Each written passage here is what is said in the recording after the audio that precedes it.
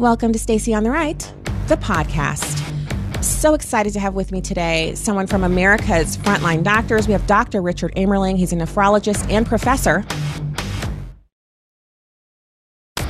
One thing that I love is an expert who is unbowed, unbossed, unbought, and unperturbed by what the mainstream media says or what Dr. Fauci says, who instead uses his scientific research-based knowledge and expertise to treat patients and help Americans, regardless of their political affiliation, just helping them and bringing them into complete health, which is what Dr. Richard Amerling does. Sir, thank you for joining us here on the podcast today. It's a great pleasure and honor, Stacy. Thank you for having me. I'm so glad we were able to make this work because I know that America's Frontline Doctors are busy. You all are hotly in demand because you're offering something that used to be routine here in this country, and that is just straight medical care. You're not saying, okay, this is what you get if you've had this shot. This is what you get if you haven't. You're just seeing patients, treating them based on your medical expertise and knowledge. Can you give us an update on your work at America's Frontline Doctors right now? Sure. Well, this is one of the original goals of the group. Dr. Simone Gold deserves a huge amount of credit for starting this whole thing going. And one of the problems initially was, of course, that people were not getting access to early outpatient treatment that we already knew was effective back in the spring of 2020.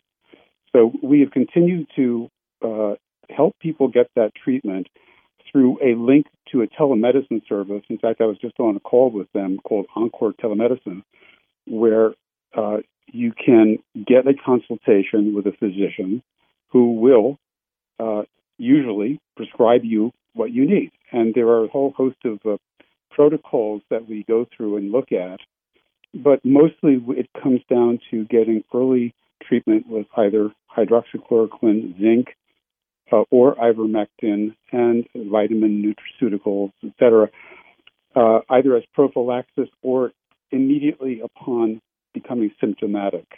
We also encourage people to go for the Regeneron infusion, which is widely available, made available by the federal government throughout the country at infusion centers that are easy to find based on a website. So we provide that as well.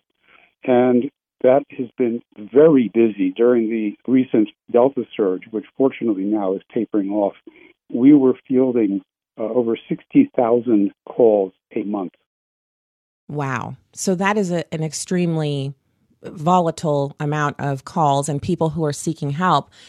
So are you able to like, have you developed to a place at America's Frontline Doctors where the 60,000 calls a month is something that you're handling with ease, or are you still kind of ramping up for that? Because I know that's a discussion I've had at lunch with a bunch of my friends from book club where we're like, American Frontline Doctors is helping people, but they're so busy because so many people need help right now. Are you able to handle the influx? Well, yes. We were hard pressed at the beginning of the surge. We were a little bit caught off guard. It was so big and so intense, and we had to bring on extra people, which takes time. We can't bring people on instantaneously. They have to go through a process, credentialing, training, all that stuff. So we did ramp up our ability to handle the volume, and we brought the waiting time down. The waiting time was an issue back in, I would say, August and September. It is now very reasonable. Most people are seeing the same day. And the volume is down too, by the way, which is good. I mean, it means that the Delta wave is receding. And, now we're bracing ourselves for the flu season because people are going to be diagnosing flu as COVID almost certainly. But for now, we have a little moment of respite, and we're fully caught up. I don't think there's really any backlog at this point. And we're hoping for the best. So I think that's exciting, and I'm so glad to hear that because it's nice to have a little lull to kind of, regroup. But I'm also wondering, so, what would you say to listeners of the podcast here who are thinking, I've never had COVID-19. I have also not had the shot. And so I saw someone I respect greatly was tweeting out, and he was saying, listen, get your preparations in order because anyone who hasn't had COVID-19, eventually you will encounter it, and you need to have a plan for how you're going to deal with it. Do you know you can trust your primary care physician? Or do you know the hospital nearest to you will give you monoclonal antibodies or Regeneron? Which I remember Regeneron. I believe that's one that President Trump took when he had COVID-19. He was given Regeneron. That's correct. Yes. Yeah, Okay. we do encourage people to be prepared and to have medications on hand, particularly hydroxychloroquine and or ivermectin, and to take care of themselves, stay healthy, get out in the sun, get out in the fresh air, and don't be fearful. Okay, this is a very survivable virus for the vast majority of people. Don't be terrified of it. There's no reason to be.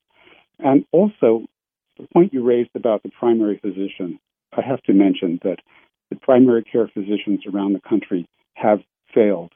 They have abdicated, in my view, their responsibility to their patients to take care of COVID in the early period when it is very treatable. This advice to send people home with COVID and no treatment except Tylenol for fever and to wait until you literally can't breathe and then show up at the hospital where you're not going to get great care, frankly, is massive malpractice, frankly. And this is going on around the country. So America's Frontline Doctors and other groups, too, stepped into this huge void created by the abdication of the vast majority of practicing physicians who sadly were waiting for better guidance, as they say, from the powers that be, the CDC, et cetera, the NIH, which never came. And they felt paralyzed, for lack of a better term, because they were not being told exactly what to do. To me, it's a sad commentary on the state of medicine today. I really feel like it's a moral issue because growing up, I always heard that doctors, it's a calling. You're called to be a doctor, and I still believe that.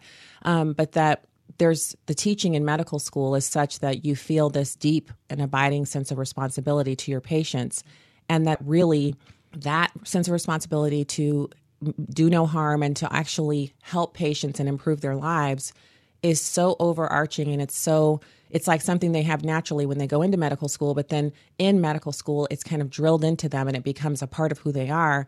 And somewhere along the line, we've lost that because it should be impossible in the United States of America to have available treatments that are cheap and literally you just write the script and they take it to, instead of taking it to CVS or Walgreens, you take it to an independent compounding pharmacy and they give you the pills and you take that and you never end up on a vent or in the hospital, no admission whatsoever.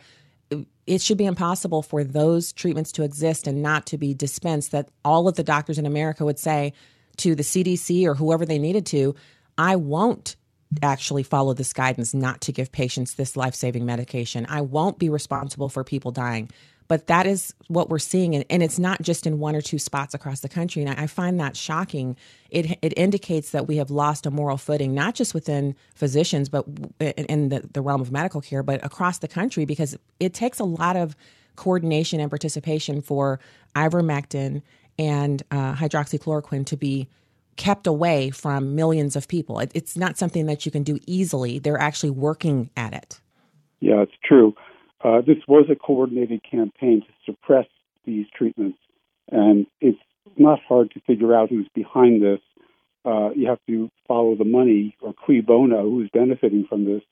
And it's clear that the big pharmaceutical companies who were anticipating mega revenue from the vaccines, which they got, by the way, did not want any cheap, easily available remedies that were actually successful to interfere with them getting emergency use authorization. So there was a massive campaign to censor doctors who were promoting these drugs and demonize them. I mean, to the point where a fake study was actually published in The Lancet claiming that hydroxychloroquine use resulted in a 30% increase in mortality.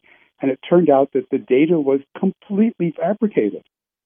So you think about what went into this campaign, it's astonishing. And sadly, the medical profession should have stood up against it and said, no, we are not going to sit around on our hands waiting for our patients to decompensate and go to the hospital. We're going to step up and take care of them. And fortunately, a handful of doctors did. And they saved thousands and thousands of patients' lives. So the thing with the ivermectin and hydroxychloroquine is in what we routinely refer to as the third world, which I no longer am using that term to refer to nations on the continent of Africa, because they take hydroxychloroquine as a preventative. So we know it's safe because they take it in like 6-month runs. They take it for 6 months, take a few months off, take it for 6 more months to fight against, viruses that are prevalent and that they can't eradicate. So they take it and it protects them against that. And so they had a much lower caseload of COVID-19. I mean, the deaths in comparison have been almost non-existent. They've had some, but nothing like what we've had. So all of the westernized nations who participated in this campaign of misinformation about these two cheap drugs we've had higher death rates. Obviously, we have higher obesity rates as well. That is an impact that no one discusses. But this complex conversation really boils down to two super cheap pills that would rob huge pharmaceutical companies that are already flush with cash from the ability to capitalize on a pandemic. This is stuff you can't make up. It's actually a good script for a Hollywood film about pandemics, but it's our real life right now. Right. This is crime on a massive scale. And hopefully the perpetrators will be held accountable. It's been estimated that 80% of the deaths could have been prevented in the United States and other countries where they blocked access to these drugs.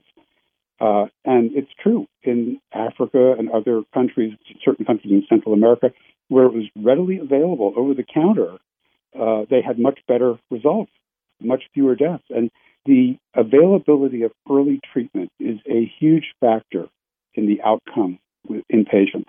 If they get the early treatment, they do better. Even if they end up getting quite sick, they will very likely survive. So that's the outcome that I'm interested in. So walk us through, and we understand that this is all available at America's Frontline Doctors. And I have a link to your website on the show notes. So anyone who's listening to the podcast can simply click the link and they're right there at your site. What do you recommend people do now? If you don't have COVID-19 and you are wanting to be prepared, and you mentioned having some meds on hand, walk us through the steps that you would recommend to us. We come to your website, and then what do we do, sir? Okay, well, the website has very useful information even before you get to the stage of requesting a consultation, such as find out about Regeneron, find out where that's given, and be ready to go there in case you get sick. Taking care of yourself, getting vitamins, getting fresh air, getting sun. In fact, we have a link to a very widely read guide to outpatient treatment of COVID-19 that was put together by the Truth for Health Foundation. So there's a ton of very useful information. So go get yourself informed, first of all. Then, if you actually do want to get hold of some of these medications, sign up for a consultation. The consultation is by Encore Telemedicine, which is a separate company. They do their own hiring, credentialing, et cetera. And they charge $90 for the consultation, after which you will have a prescription for these drugs, if they are felt to be correct for you, which will be sent to a pharmacy, and then pharmacy will provide them, will deliver them to you. Now, we do not have a relationship as AFLDS with any pharmacy. Okay, so the pharmacy has been an issue because pharmacists are under pressure not to fill these medications, which is another level of the malevolence that's been occurring behind the scenes. Particularly the big chains like CVS have been reluctant. You have to find a willing pharmacist at one of these chains who's going to actually dispense. And that's another aspect of this which is chilling, because pharmacists typically will fill any legitimate prescription, right? That's their role in the chain. And for them to put up a barrier is, again, unprecedented and frankly unethical, if not outright illegal. So you get your telemedicine consultation, get your prescriptions, get them filled, and you'll be ready should things happen.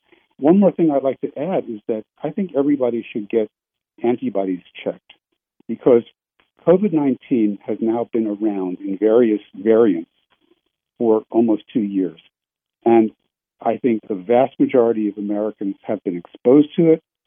You may not have known it. You may have had a very mild, almost asymptomatic exposure, infection, but you still have antibodies. And if you have antibodies, you're protected.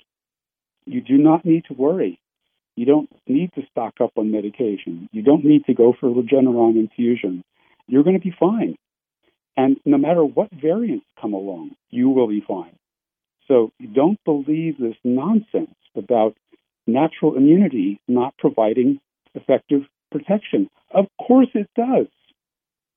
It's durable and broad. You're going to be fine. So it's worth getting your antibodies checked. Now, if you think you've had an infection and your antibodies come back negative, that's very possible.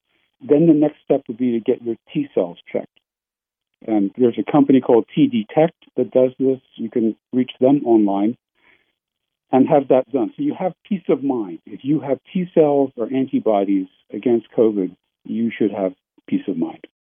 Okay, doctor, so you covered a lot there, but you pivoted perfectly, because my next question was going to be about antibodies. And so I watched with interest when Dr. Rand Paul, who's a sitting U.S. Senator, he gave some remarks saying, I'm actually not anti-vaccine. I also, I'm a physician and I actually see patients. So I have had the COVID-19 virus, and it was a very public announcement that he made when he got sick with it. And then he was out for a while, and of course then quarantined after he was well, and then came back. And so he said, I have durable immunity. I have, these antibodies that are being produced in my T cells. And so I am not going to take a shot that will basically wipe out my natural immunity and replace it with an immunity that, I don't know if it's durable and lasting. I know I have durable, long-lasting immunity. And it was something that should have completely changed the conversation nationwide about how we treat people. But in response to that, the CDC stopped having blood centers where you go and donate blood. They no longer give you an antibody test as soon as you arrive, because people were like, oh, I have antibodies. Okay, cool. And they're donating blood. Now they just won't give you the antibody test. You just donate blood if you want to or not. So this is a huge thing for people. And you said something that I'm not sure I need more understanding on, Dr. Ammerling, and that is, you said you possibly could have had COVID-19 and had a mild case. Does a mild case of COVID-19 still produce T cell antibodies? Yes, absolutely. T cells for sure. Antibodies maybe, maybe not. The first barrier to infection with a respiratory virus is in the upper airway. The upper airway has its own separate antibody system based on IgA antibodies that are produced in the mucosal cells of these, specialized cells, but this is in the mucosa of the upper airways. And they will take care of the infection in a lot of people. And you may never get to the point where you've produced blood antibodies, right, from your plasma cells, from the B cells. But your T cells will be involved, and they will have the memory of the infection. And that can be detected with the T-Detect test. The antibody issue is fascinating, because you would think that if they were truly concerned, they meaning like the CDC, et cetera, if they were truly concerned with protecting the population, that they would want to be, number one, assured that you don't have antibodies before you get the vaccine, because we don't give vaccines to people who are already immune. That is simply bad medicine. And that after the shots, that you produce antibodies, because if you don't, then you're not protected. They did not care. In fact, they discouraged antibody testing for everybody, including those who have had the vaccine. Why? Well, maybe they don't want to find out that a lot of people didn't even make antibodies, which I'm sure is true. But also, they want to keep people in the dark, and they don't really care, in my view, how individual patients do. They don't really care if people get COVID and die. It's obvious. When I was a younger nephrologist, we had a big, hepatitis B was a big problem in dialysis units. It was almost endemic. It was so common. So when the hepatitis B vaccine came out, we were all very grateful to be able to take that series of shots. Well, they started out by measuring your antibodies, and then after the series of, I believe it was 3 shots, they checked antibodies again. And if you didn't make antibodies, you had more shots. So unless you verify antibody production, you can't assume that anyone's protected. And it's obvious, by the way, that these vaccines don't really protect from infection. Yeah, because people keep having what they call breakthrough infections, but it's not really a breakthrough if you know in advance that it doesn't protect you from infection. Yeah, and they never demonstrated that they protect from infection. The endpoint in the trials was simply a reduction in symptoms, which, by the way, is a very, what we call a soft endpoint, because it's subjective, right? It's not a hard outcome. A hard endpoint would be hospitalization rate, death rate, okay? That would be a good hard outcome, hard endpoint to study. They didn't study that. They didn't look at that. So they didn't show that these shots prevent infection. They didn't show they prevent transmission. They didn't show that they prevent hospitalization or death. So what exactly do they do? The answer is very little, very little, and they have a serious adverse event. We have been pushing for, and AFLDS and others, Peter Doshi, for example, British Medical Journal, from the very beginning, he's an editor there, has been pushing for access to all the source data. This is a minimum. How can you launch a Vaccinate the World campaign based on a couple of pharma-produced studies that have obvious issues, obvious deficiencies, shall we say? There's major cause for concern. And that if we had access to the source data, I am confident we would find that these shots don't work at all and that they're very toxic, and they knew all of this from the beginning. So there's a lot out there, and I don't want to veer off too far into it, but I have to at least ask you about it because you're here. And first of all, thank you again for joining us, Doctor. But I have a lot of trouble with the alternative side of it because I have friends who are doctors who, because of the practice that they're in, the affiliation with a major health network, they got the vaccine early on and they seem perfectly fine. Like they seem perfectly healthy. I have some friends who've also been vaccinated. So I've not gotten on the radio or any platforms and said, do not take this shot. I've said for myself, I'm not taking it just because with my medical history, I feel it is better for me. I followed all of the instructions on getting my blood work done, getting my labs, making sure that my vitamin D was brought up, which I've always had low vitamin D. So for the first time in my adult life, I actually have a normal vitamin D level, but I had to go see a certain kind of doctor for him to help me get there because my regular, my internist, she just was unable to get my number up.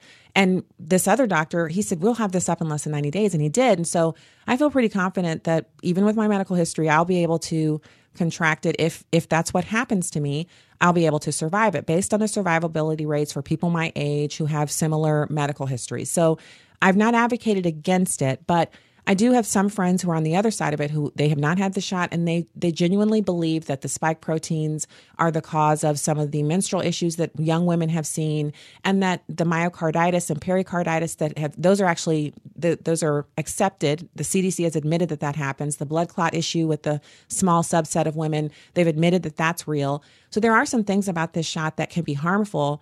Where do you stand on that? Do you advocate for people not to get the shot, or do you just explained how ineffective it is, so it's kind of a waste, but how do you talk about people who have already gotten the shot and are maybe now concerned about their health going forward and whether or not to get it if they've not gotten it? Yeah, it's a tough question. And initially, I think many of us felt that if you were in a high-risk category, that it was probably worth getting the vaccine. And that was before we had all this really negative safety data coming out with adverse events and the VAERS database blowing up really with serious adverse events, including over, I think, 17,000 deaths at this point. But all medical treatments should be subjected to a risk versus benefit analysis. That's how a doctor should approach it. So what's the benefit? The benefit would be symptom reduction. Best we could say, right from their studies, if you believe the studies, which I don't, by the way. Symptom reduction, there is no survival benefit that they've demonstrated. There is no benefit in terms of reduction even in hospitalization rates. So, your benefit there from taking the shot is already extremely weak, especially if you're, say, healthy under 50. Your chances of dying from COVID are 0.001%, and that's assuming you get it. So where's the benefit there from the shot? And so you weigh against that very minimal benefit. The risk. What is the risk? Well, the risk is you could die. Okay. There are people who have died within days of these shots who were relatively healthy or healthy when they walked in. Young people, even teenagers, young kids have died after getting these shots. We know the mechanism of action now pretty well of these shots. They induce cells in your body to produce the pathogenic portion of the virus, which is called the spike protein. The spike protein can activate platelets and cause blood clots. It can activate the cells that line blood vessels and lead to blood clotting. And blood clotting was predicted by Dr. Bhakti, for example, and others. Before, at the beginning of the rollout of the vaccines, he said you're going to see a lot of blood clots, and sure enough, we do. So why take any risk at all if the benefit is zero or close to zero? That's how you should look at it. And for most people, the benefit is going to be zero or close to zero. So I would say don't take it at this point. And so that brings me to this as we're closing out here, I want to be fair to people who, through just their normal routine, which I was one of those people as well. I took the flu shot every single year without thinking. I actually was kind of ingrained into that from growing up on military bases because my dad was on active duty. And then I went into the military and you line up and you get your flu shot. There's no question. It's not like, oh, should I take it or not? You just got it and went on about your business. So a lot of people have that same thought. I'm fully immunized on everything else. So I'm, why would I not take this shot? And there's a bit of tinfoil hat, cuckoo, kind of clown world. It's like labeling that has been applied to people who are concerned about side effects or dying from taking this shot. And especially some of the reactions that have been seen online where they don't give it mainstream reporting. They give mainstream reporting to people who are unvaccinated, who change their minds and say from their hospital bed, I should have gotten the shot. But they don't cover people who their spouse or their child has died or is suffering from Bell's palsy or all kinds of different things and this is within days to a week of having taken the shot. So there's a whole world of people out there who, if you say, I'm not taking it because I'm concerned about the side effects, they immediately, oh, you're a conspiracy theorist, so help us to discuss that in a calm, reasonable manner. Like, how do we respond to people who are continually vilifying those of us who don't want to take the shot for whatever reason and characterizing us as, kooks because we don't want it? Well, a couple of things. One is that, and let me also get at the AFLDS view on this. The view of AFLDS on this is that the shot is an individual choice. In no way, shape, or form should it ever be mandated. So most of our efforts in terms of the legal sphere have been against the mandates. No one should be forced to take this treatment, okay? In fact, we are really now saying it's not a vaccine in the true sense of the word. Forget about the mechanism of action, which is not the standard vaccine mechanism of action. It doesn't prevent disease. It doesn't prevent transmission of disease. So you can't really call it a vaccine. It's more a treatment of some sort than a vaccine. And in no way, shape, or form should a treatment ever be mandated. People should never be put in the position of losing their job or being kicked out of their college or university because they don't want to take a treatment that is, by the way, still under investigation and will be until 2023. This is outrageous. It's outrageous. If the shots really worked well, you wouldn't need to force people to take them. They would line up willingly to take them. And they did initially, by the way. Right. Many people did. So the pressure to take these shots is in and of itself cause for concern. I would always tell my patients, don't even think about taking any drugs that you see advertised on television because they're invariably horrible drugs. If they were really good, doctors would be very happy to prescribe them and patients would take them and you wouldn't need to advertise them. So advertising is a sign of a bad drug. Well, this is beyond advertising. This is massive coercion.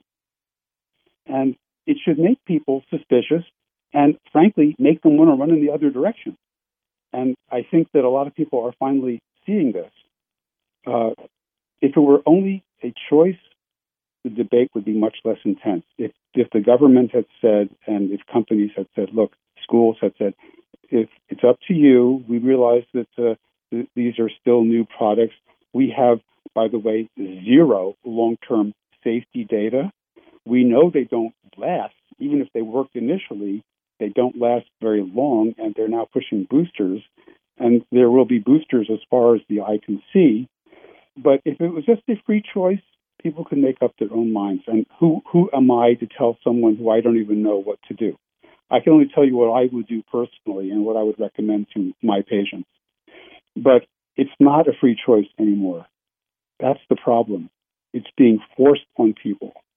And this is unethical. I think it's illegal. It's medically wrong. It is failed as a strategy. Every country that has pushed these vaccines in a big way has seen COVID cases spike and deaths go up. It's horrific. It's a total failure. But these people are not about to back down. In fact, they're going to intensify their push.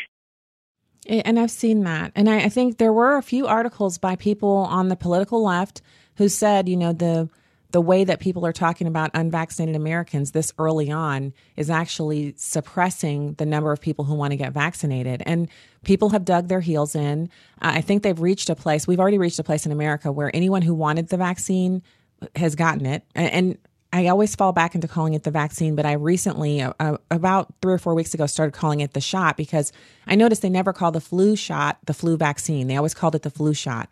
And the doctors always told you up ahead of time, this does not prevent you from catching the flu. It's to help ameliorate the impacts of the 2 most prevalent strains. All the other strains, if you encounter one of these other strains, you're going to catch the flu, and it's going to be as rough as it will be because we can't give shots for all of these variants. And so I've been told that over and over again by my primary care physician whenever she says, it's time for your flu shot. And I always say, okay, and I take it. And she always explains this does not prevent you from catching it.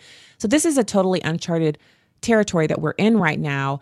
And you mentioned that there are nations who are already Israel has this amazing vaccination rate, over 80%. I even saw a statistic that said over 90%, but I know it's over 80%. And they're still considering even further coercion. They have just told everyone who had the first 2 shots that they're not actually fully vaccinated anymore. You have to have the booster in order to be considered fully vaccinated. And they're living this kind of nightmare where everyone has done what they were told and they're still not good enough. They're never fully vaccinated. So that in and of itself is a great reason not to get it because I'll never be able to satisfy their need for me to take these shots. I'll be taking them every 90 days for the rest of my life if I give in and take the first one. That's right. And let's not forget that the end game here also involves acceding to a vaccine passport of some sort, which will usher in a social control system not unlike what's going on in communist China, where everything that you want to do in your life is going to be regulated by your ability to prove that you are vaccinated, and that's going to require boosters ad nauseum. They'll never end. They'll never end, and eventually they will kill you. Simply by the mechanism of action will build up, and it's going to destroy your immune system or whatever. It's going to kill you. So you have to say no now. This is how bad it has gotten. Initially, you could have said, yeah, people can take it if they want. I cannot say that anymore. It's just too dangerous, and it's giving in to the coercion, which is unconstitutional, unethical. It is a one-size-fits-all medical policy that is the antithesis, in my view, of what should be good medical care based on individual needs. The fact that they're pushing this on everybody, regardless of their risk from the disease, regardless of their prior immune status, regardless of whether they are pregnant or not, or wish to become pregnant, et cetera, et cetera, et cetera, on and on down the list. They do not care. None of these individual concerns merit any concern by the authorities. You must get the shot no matter what. And this is terrifying. Well, I think whenever we feel a sense of terror, we look around to see what we can do to regain control over our circumstances. And I think today's podcast and my time chatting with you about all of the different aspects of everything that we're dealing with right now, from the public policy to personal actions we can take to protect ourselves, will go a long way to banishing that terror and helping people to stand up against what has really become an attempt to rewrite and change the very foundations of who we are as a nation, changing us into communist China, where a few people at the top get to tell us what we put in our bodies and where we can go eat and even where we can live and work. We have to stand up against that, and being informed is the first step. Dr. Richard Amerling, you're a nephrologist, a professor, a part of America's Frontline Doctors, which is an organization that I have come to respect so much, and I'm so grateful for your time today, sir, and that you're standing up. It's not an overstatement to say that our heroes today in 2021 are those who are willing to simply speak the truth without fear of what happens after that. And there are too few people doing what you're doing. So thank you for your time and for being a truth teller and for working to save lives as you've been doing. Thank you very much, Stacey. I'll be happy to chat with you anytime. That was actually very well said. Oh, thank you. I'm so glad to hear that. I feel so much better informed. And I was thinking, can I even get an appointment? So now I know I can. So I'm going to be sharing that with my friends who are in the same boat as me, unshot. And you know, we're just living our lives. So we can do that with a little more confidence after hearing you today. No fear. Do not be afraid. Your Absolutely. body is a wonderful thing, and it's going to take care of infections as it has for your, going back millennia. We've lived without these shots. Such a great point. All right, Dr. Richard Amerling, we will talk again. Have a wonderful afternoon. Thank you. Take care. All right, that is today's podcast. I'm so excited that I got to talk to Dr. Amerling. I feel like we're buddies, like we could have tea or coffee. He was so nice. Please share this podcast. I think it'll go a long way to making people feel better about what is actually a very manageable situation. Join us again. God bless.